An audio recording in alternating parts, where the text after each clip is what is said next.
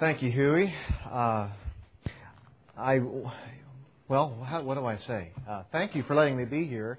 It's a joy to be here on a special day in which James is celebrating the addition to his family. And we missed having VBS with you this summer, and that's been a tradition we've had the last several years, but this has been an extremely busy calendar year for us. We had our 70th anniversary back in April and a lot of special events around that, and you guys were busy, so we opted for a different event. But we look forward to some future ministry events together as well, and I'm glad to be here today and share with you in worship. I'm also thankful for the adjustment to your worship service. I have to be at my church at 11 o'clock to help lead in worship there, and we have a guest speaker. So I appreciate the little adjustment that you're making today to allow me to start preaching a little earlier. Well, my Bible is open to the 11th Psalm, and I invite you to turn there as it was just read for us. Psalm 11. The title of this study this morning perhaps seems a little funny. It doesn't take faith to fly. And no, this is not some positive thinking sort of message. You know, there's a song out there that says, "I believe I can fly." You've heard this? Well, this psalm is going to teach us you don't need to believe anything to fly. It's a psalm about trusting God instead of running away. Some people are very afraid to fly. You know, my grandmother, who lives in Kentucky, refused to ever step onto an airplane. It's because when she was a little girl, there was a biplane flying over her vale in the Appalachian Mountains, and one of the people fell out of it. And that so terrified her that she refused ever to get on an airplane. And there's other people who maybe don't have that same cause for fear of flying, but it is amazing, isn't it, to see how many people there are who just won't get in a plane. And yet statistics tell us we're much safer flying than we are driving, and that I guess plane accidents are more sensational than car accidents. But, you know, ancient peoples did not have a fear of flying like we do. And for good reason. They never did it before. They looked at it from a different perspective. They wondered and wished that they could fly. And you find references to this in the poetry of ancient literature in different peoples. And in the Psalms, we find references sometimes to this wish that they could be like a bird and fly away. David, on another occasion, writes in Psalm 55, verses 5 to 6, "Fear and trembling come upon me, and horror has overwhelmed me. And I said, oh, that I had wings like a dove. I would fly away and be at rest." Psalm 11, which we're going to study together this morning, is about another period of adversity in David's life. But in this trial in which he enters, he understands that fleeing, running away, is exactly not what God wishes him to do. Those who study human behavior have observed that when people are in times of crisis, that they tend to respond with two different kinds of reactions.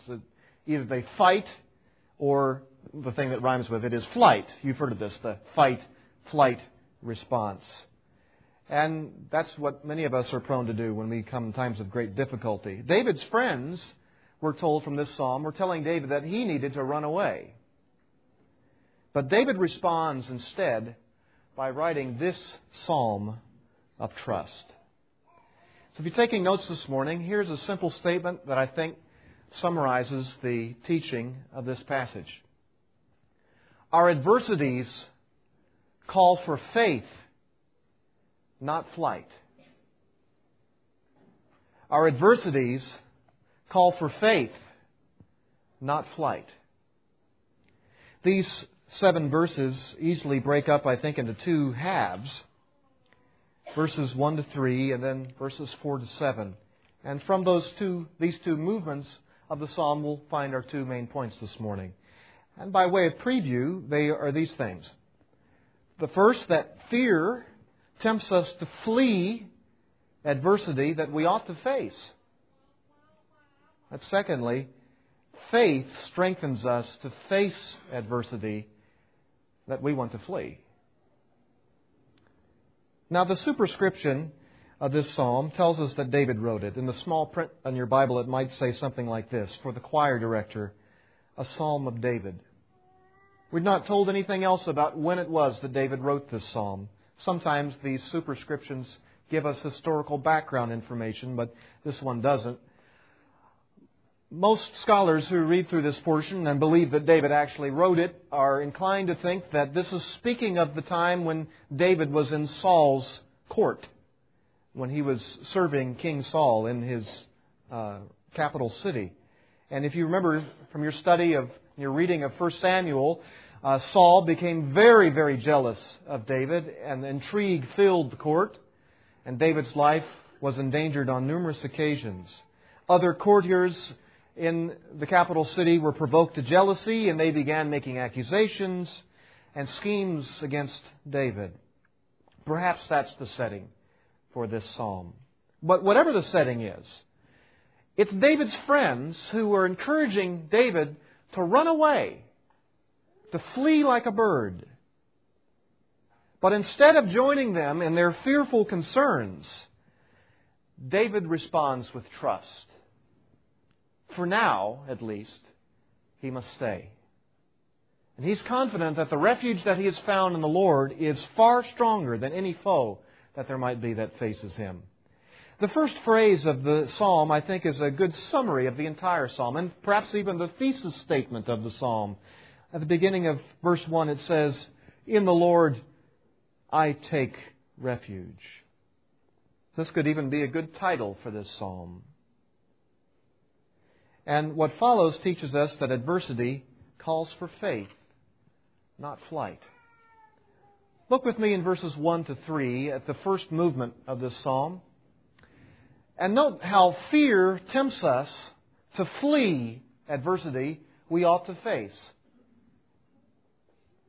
I see in the end of verse 1 that fear tells us to respond hastily. David asks, "How can you say to my soul, 'Flee as a bird to your mountain'?"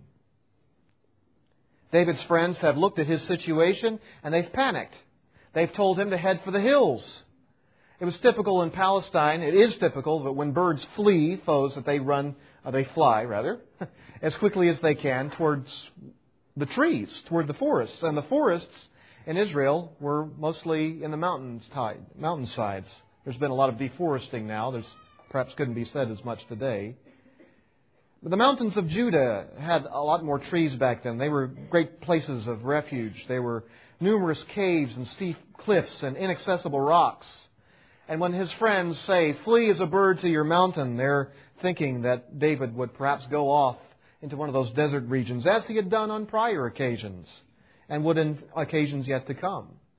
But at this time, David, knowing his circumstance and knowing what his own heart is like, perceives that the correct response to this trial is not for him to escape, but to seek asylum in God.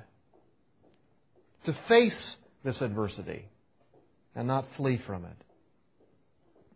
David had seen God's power before. With a staff and a pair of hands, he had fended off wild beasts with the help of God. With a sling and a rock, he had brought down Goliath. Did not need to flee from either one of those foes. And so David admonishes his friends. He asks them, "How can you say this to me? How can you respond this unbelievingly? How can you react with such panic? How can you tell me to react so impulsively when I have found refuge in God?"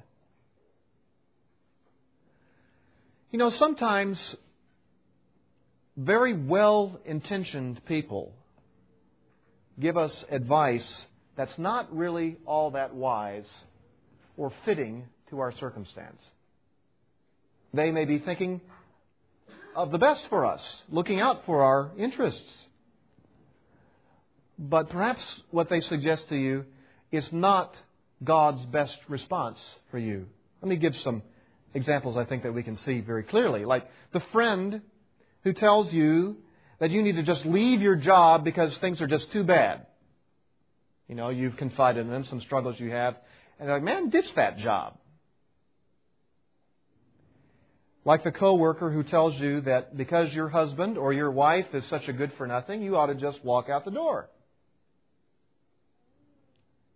How many people are there in the world today, not just in the Christian community, but throughout the world, who should have finished their college degrees but instead decided to quit because it was too difficult? How many people have retired too early because work was too frustrating?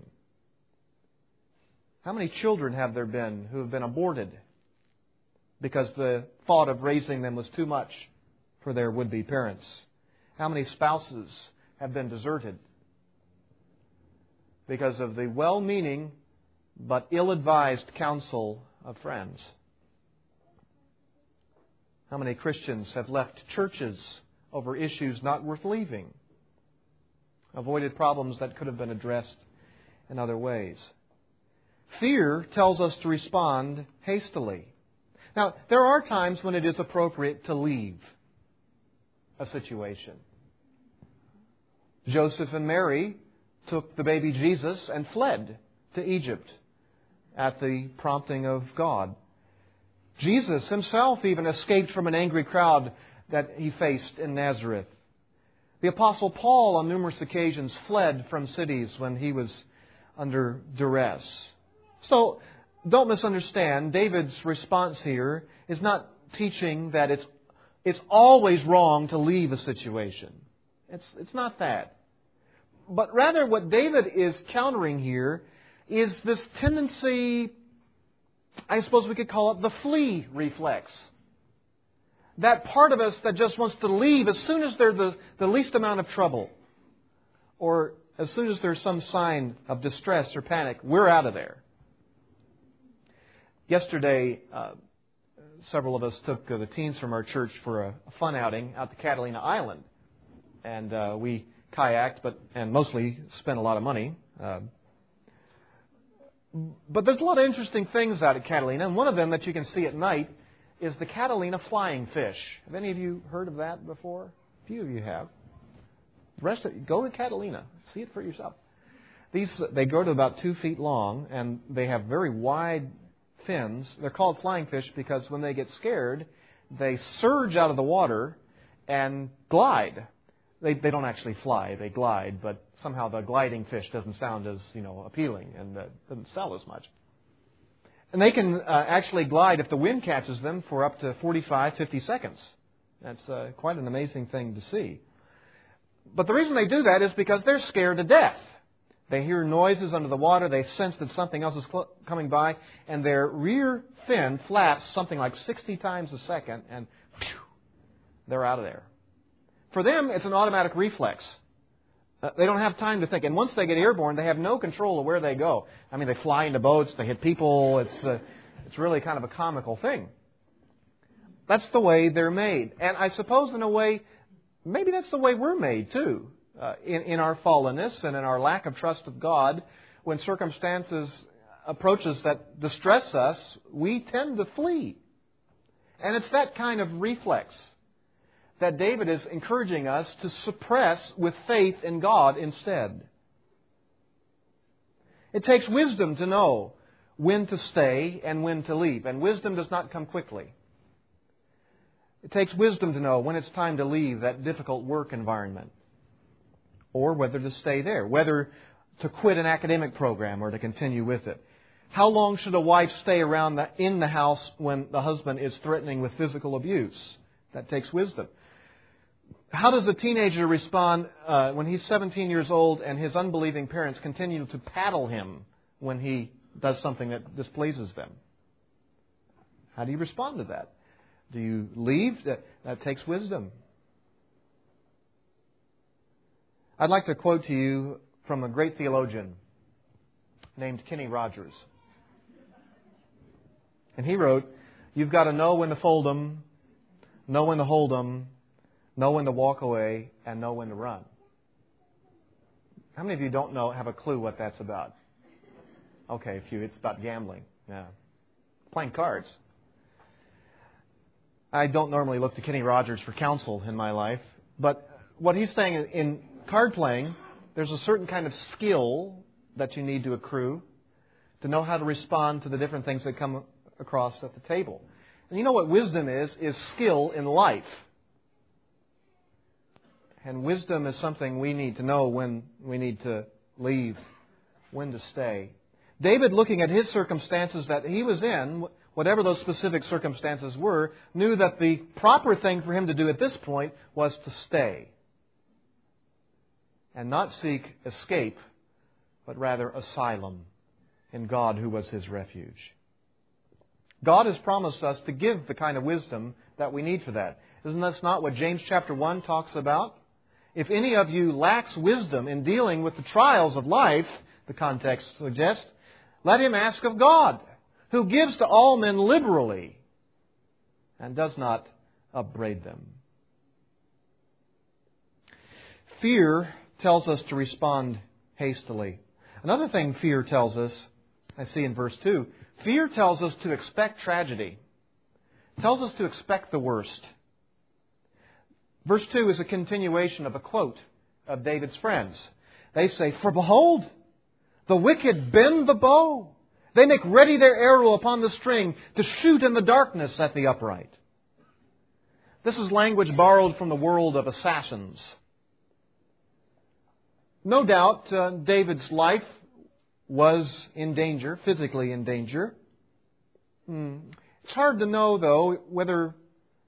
I say this, we probably can't say dogmatically that there were literal assassins waiting around with their bows pulled back like this. This is language which is used frequently in the Psalms to describe peril in a very poetic sort of way.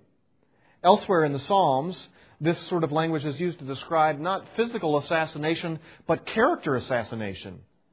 Listen to Psalm 57, verse 4. "My soul is among lions. I must lie among those who breathe forth fire, even the sons of men, whose teeth are spears and arrows, and their tongue is a sharp sword." Or Psalm 64, verses 2 to 4. "Hide me from the secret counsel of evildoers, from the tumult of those who do iniquity, who have sharpened their tongue like a sword. They aimed their bitter speech as their arrow to shoot from concealment at the blameless. Suddenly they shoot at him and do not fear." Perhaps it's this sort of backstabbing character assassination which David's friends are seeing, which they fear will eventually result in real physical assassination. There were all sorts of backstage plots and schemes, a lot of chatter in the background being made against David. David's friends were hearing it. David wasn't apparently seeing as much of it as they were.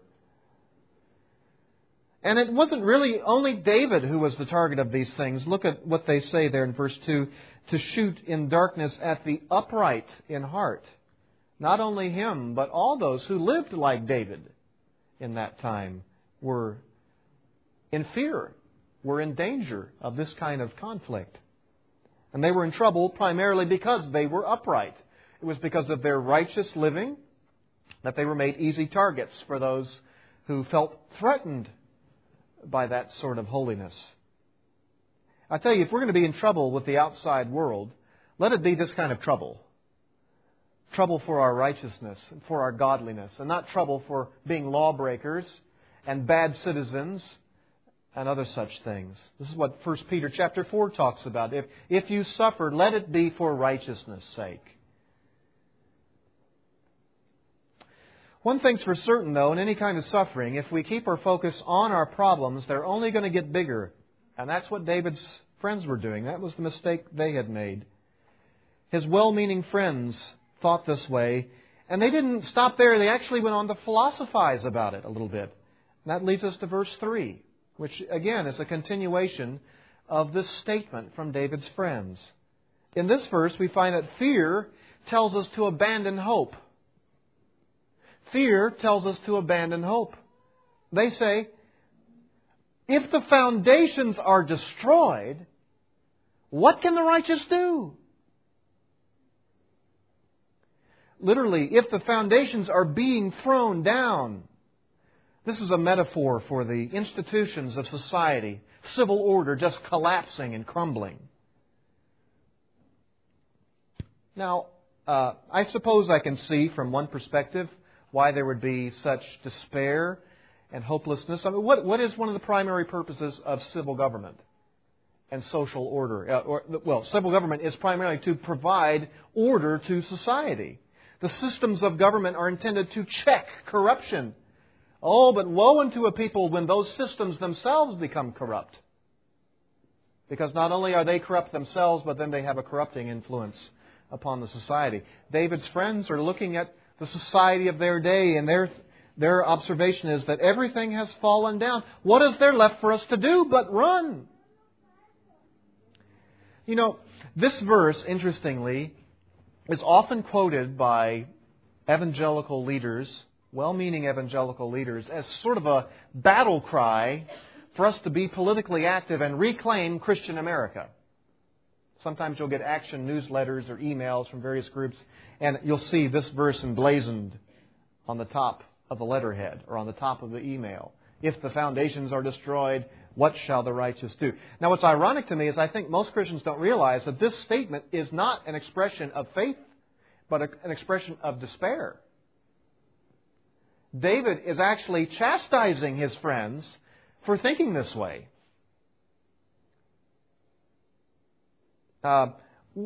In current society, we have a great example before us. Every 4 years, a lot of Christians get very, very worried.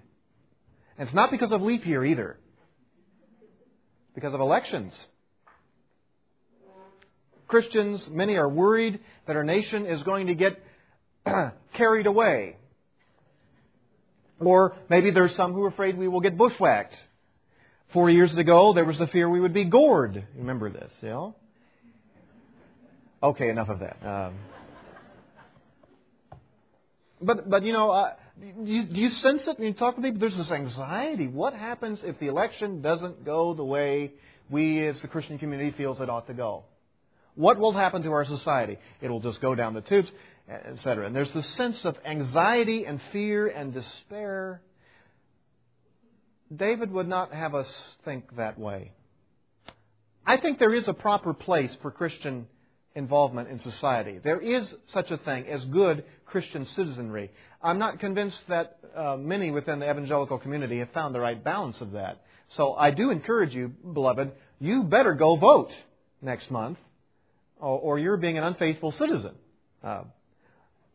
But don't get carried away with the fear that seems to permeate so much of well-meaning Christians. David's friends felt like the whole world order was lost. David knew that their advice was well-meaning, but he also saw that it was too full of fear. His response to them was not to flee, as they suggested, but to respond with faith. And the rest of the psalm teaches that even if all of society goes to hell, we don't need to fear. So we come to the second movement of the psalm. And now it's no longer David's friends who are speaking. It's David giving a response. In verses 4 to 7, we see how faith strengthens us to face adversity we would flee. Faith strengthens us to face adversity that we would flee. David's friends seem to know very well what his enemies are doing. Now, David is going to tell them what God is doing. Look at verse 4. The Lord is in His holy temple. The Lord's throne is in heaven. This half of the verse teaches us that faith reminds us that God still sits on the throne. Faith reminds us that God still sits on the throne. The Lord is in His holy temple. I think this reference to the temple is not that tabernacle on the hill in set up. Actually, if this was in the days of Saul, it would not have even, perhaps not even been set up in Jerusalem yet at this point. But wasn't that tabernacle in which God chose to abode, that earthly temple, that portable temple known as the tabernacle? But I think the next phrase makes clear that this is the heavenly temple of God, which is being spoken of. His throne, the Lord's throne, is in the heavens. The Old Testament talks about there being a tabernacle or a temple in heaven. Listen to Isaiah 66, verse 1. Thus says the Lord, Heaven is my throne, and the earth is my footstool. Where then is a house you could build for me? And where is the place that I may rest? His temple is in heaven. God is transcendent. He is above every earthly opponent. Saul may be reigning on earth, yes, but the Lord reigns on high. God has not fled from Saul, and so David does not feel that he needs to either. As Derek Kidner says, David's God is still in residence. He is not in flight. And God is not just sitting idly by in heaven either. Look at the end of verse 4 and also verse 5. His eyes behold. His eyelids test the sons of men. The Lord tests the righteous and the wicked. And the one who loves violence, his soul hates. Faith reminds us that God examines all things. Faith reminds us that God examines all things. His eyes behold. Make no mistake about it. God knows everything that's going on in this fallen world. Every injustice, every inequity, every unrighteousness, every display of godliness, even if it be concealed in the highest of places, God sees. His eyes behold. One of the most frustrating things in organized sports has to be referees, because they are imperfect. And we feel especially bad about this if they are negatively impacting our favorite team or even ourselves when we're playing. How many times have fans or even athletes looked at a referee or wished they could talk to a referee and ask or say, "Hey, he missed the tag," or "He hacked him to death," or "Didn't you see that? Don't you have eyes? Get a pair of glasses." Right? You've heard people talk this way. But God is not one who misses anything. He sees it all. He knows the score. Nothing goes by Him. And David finds tremendous comfort in that. It fuels his faith in the midst of adversity. A couple of weeks ago, my church office was burglarized. Someone popped a window and jacked the window open and made off with, fortunately, didn't clean me out, but got some important things. We don't have a security service on our campus, so I decided instead that we'd put up some signs suggesting that we did. And so the signs say, "This campus is under surveillance by sovereign security." We'll see if it works. The police are probably never going to catch that crook who broke into my office. But that's all right. Nothing ever slips by God's notice. God sees. And as the rest of the psalm tells us, God makes all wrongs right. Look at the next phrase. His eyes behold, and then His eyelids test the sons of men. This is an unusual expression. Eyelids testing. The word for test here is the word for proving metals. Testing metals. Refining them in the fire to see what's in them, what sort of dross, what sort of purity there's within them. It says that God's eyelids test. It's sort of depicting that squinting look that someone in authority gives you when they're suspicious of what you're saying or what you're doing. It's that look that maybe if you work in an office and you have a salesman, a cheating salesman who calls and claims that you have a standing account with them and wants to, you to order something already, and you're thinking about your records and you sort of look at him like, that doesn't seem right. It's the look your mother used to give you when you were telling a tall tale and she saw through it. And she was scrutinizing your face and your gestures and your behavior. God scrutinizes the behavior of men, and He never makes a misjudgment of character. His evaluations are always right. Verse 4 continues with this imagery. The Lord tests the righteous and the wicked. The word test here, same word as back in verse 4. So God is not only looking out upon the wicked to analyze their behavior, but notice this. God is also looking at us in our adversity to see what we are made of. How are we responding to what we're facing? His eyelids are testing us as well. What is a trial of character for the oppressor is a trial of endurance for the believer. David does not run away at this point because he knows that God is trying him in the process, is trying to prove something in the life of David. To run at this point for David would be to be running from God's test. I like what Charles Spurgeon says on this passage. He says, we should not distrustfully shun a trial, for in so doing, we are actually avoiding a blessing. That's worth chewing on, isn't it? Look how verse 5 ends. It ends with a very pungent note, doesn't it? And the one who loves violence, his soul hates.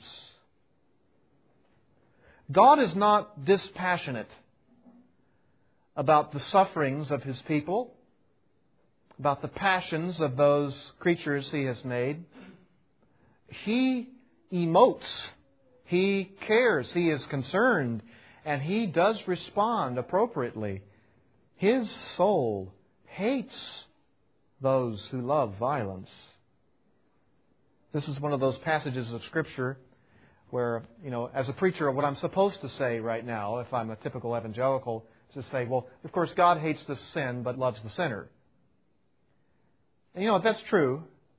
But it's also true, according to verses like this, that it can be said God also hates the sinner.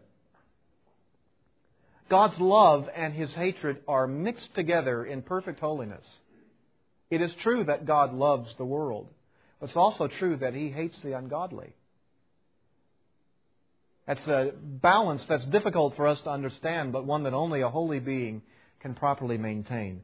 God's divine love, His mercy, holds back the fullness of His hatred and His wrath for a while. But without repentance, eventually, that mercy will expire, and it will be the wrath of God that is experienced. Maybe it's hard for us to understand this, but David actually finds a bit of comfort in that. Not so much that David is sadistic and thinking, oh, one day they're going to get theirs, and I'm going to be there applauding as they enter the gates of hell. It's not that kind of twisted, demented delight. But there is a sense of beauty to the justice of God. There is a beauty of His holiness. To think that God, there is a perfect being who knows what the score is and who will settle all wrongs. And therefore, vengeance is mine, I will repay, says the Lord. And therefore, the believer is not to take vengeance into his own hand. Verses 6 and 7 build upon this. What does it mean that God hates those who love violence? Those who are engaged in the sort of plotting and scheming and destroying that David's friends were so worried about. Verses 6 to 7, we see here, faith reminds us that God rectifies all wrongs. Faith reminds us that God rectifies, makes right all wrongs. Look at verses 6 and 7. Upon the wicked He will rain snares. Fire and brimstone and burning wind will be the portion of their cup. For the Lord is righteous. He loves righteousness. The upright will behold His face. Upon the wicked He will rain snares. If this is the right way to translate this phrase, that would mean that difficulty, trouble after trouble after trouble is going to come upon these people as much as the rain falling from heaven. There's another way of translating the phrase, the Lord will rain coals of fire. It's difficult to know exactly which spelling of the Hebrew text is to be taken here, but the rest of the phrases make clear the sort of trouble, snares, that's being spoken of. Fire and brimstone and burning wind will be the portion of their cup. Before I talk a little bit about fire and brimstone and burning wind, let's just think about the cup. It will be their cup. In an Oriental meal in the ancient Near East, the head of the family or the head of the house or the host would sit at table, and it was his honor to pass the drink to guests at the table. You received your cup from the one at the head of the table. Jesus does this with His disciples as they're observing Passover, what we know as the Last Supper. Jesus passes the cup to them. In a way, all of humanity sits before God's presence at His table. They're a friend and foe, and the foes receive a cup from Him. But it is a cup of wrath. It is a cup of burning and brimstone and fire. What cup is it that the righteous receive? What does Psalm 23 verse 5 say? The cup of the righteous overflows with blessing. He fills my cup. He anoints my head with oil. He fills, and that's clearly blessing. Yes. But not so with the wicked. When they finally receive from God His cup, it is with these fearful things, fire and brimstone. This is the same language used to describe the destruction of Sodom and Gomorrah. I'm not certain that David is thinking specifically of hellfire when he writes these words. Sodom and Gomorrah had fire and brimstone fall upon them not in eternity, but in time, in history. And perhaps David thinks of the coming of the Lord, the end of history, not so much eternity, when there will be destruction such as this. The next expression, burning wind, is something that, if this is referring to hell, this is the only reference to it, but seems to be referring to the weather patterns of Palestine. There are winds that blow out of the eastern deserts in the Middle East called the Samum, or sometimes they're called the Sirocco winds. Scorching winds that rip through the region out of the deserts. They're exactly the same kind of winds as our Santa Ana winds that blow when the seasons change. They come out of the deserts and fill the air with junk and heat. In Palestine, those winds, the Samum, the Sirocco winds, are much hotter, carry much more debris, and are so devastating that they can kill vegetation overnight. When I was in Israel years ago, James has seen this, I'm sure maybe some of the others of you have gone. We went from Jerusalem down to Jericho through the Judean wilderness, and through the spring, much of that is green, somewhat lush, but we were told that the Sirocco winds had come through 2 weeks before, and now everything was barren and brown. There's a passage of Scripture, actually a phrase that's repeated several times in Scripture. One time it shows up as Isaiah 40, verses 6 through 8. It says, "All flesh is grass, and all its loveliness is like the flower of the field. But the grass withers, the flower fades when the breath of the Lord blows upon it. Surely the people are grass. The grass withers, the flower fades, but the word of our God stands forever." That phraseology is taken from the weather reports of ancient Israel. The wind blowing and wilting grass and flowers overnight. That's the burning wind that David is speaking of here in this psalm. Dramatic picture, speaking of the sure and unstoppable judgment that will come upon those who remain in their wickedness. Sometimes God's judgment does fall in history, as it did upon Sodom and Gomorrah, as it did in numerous instances in Israel's history against its foes, and sometimes even on Israel itself. And we know from reading the rest of Scripture that at the end of human history, there will be a catastrophic falling of the judgment of God upon the ungodly. It's called the Great Tribulation. And of course, there is that other form of punishment, that other burning, that other place of brimstone, for which there is no end, the judgment of eternity. David is certain of these righteous judgments. And therefore, he's not filled with anxiety about the misjudgments and the ill judgments being pronounced upon him. He knows that God is on His throne. God sees. God is making a proper evaluation. And one day, God will make right all the wrongs. Spurgeon, I quote from him again, he says, O people of God, how foolish it is to fear the faces of men who shall soon be twigs in the fire of hell. Think of their end, their fearful end, and all fear of them must be changed into contempt of their threatenings and pity for their miserable estate. David is looking at his adversity through the eyes of faith. And for now, that instructs him to stay and not to flee.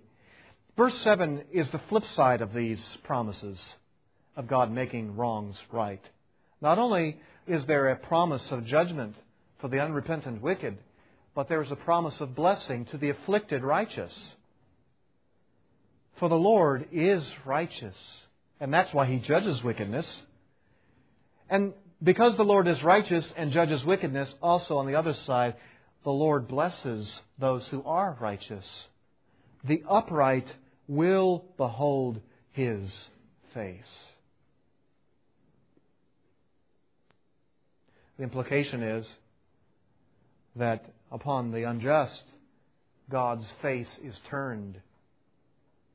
Or, if His face is upon him, His countenance is one of wrath and sore displeasure. We're told in the book of Thessalonians that one of the descriptions of judgment is being turned away from the presence of the Lord.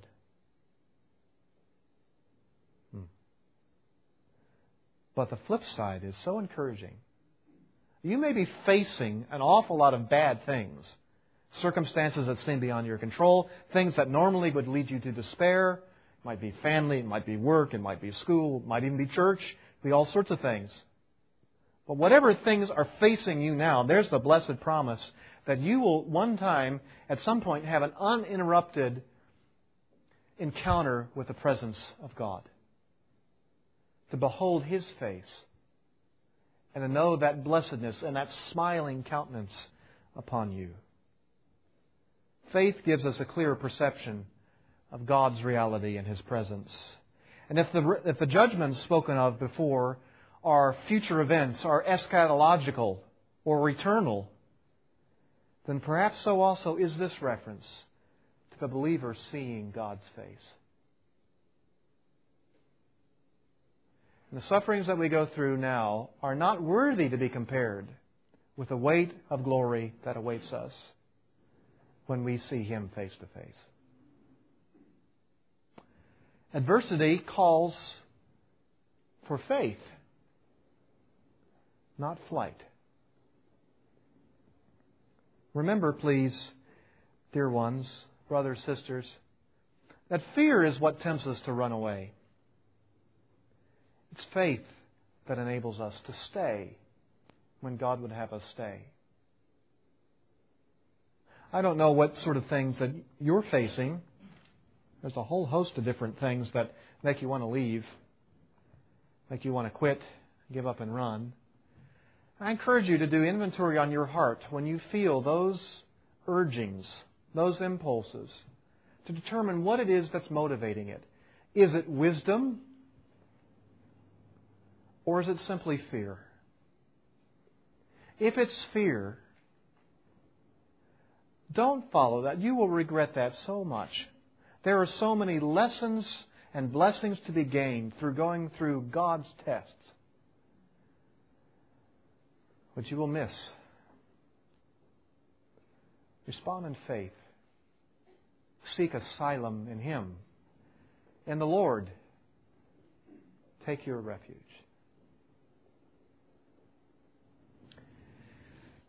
Father, we thank You for this psalm. We see the pathos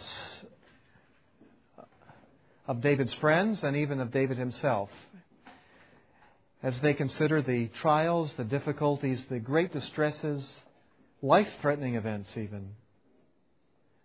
But You were teaching David's heart through wisdom to respond in faith. And we need that sort of instruction, dear God. We need to grow in that kind of wisdom, to know when to stay, when to go. We pray that You would give us hearts that are maturing and spirits that are sensitive to the wisdom that comes from You.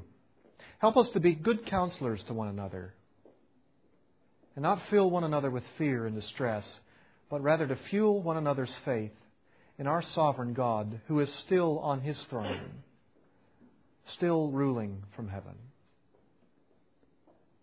With thanks, we give this prayer and give ourselves in Christ's name. Amen.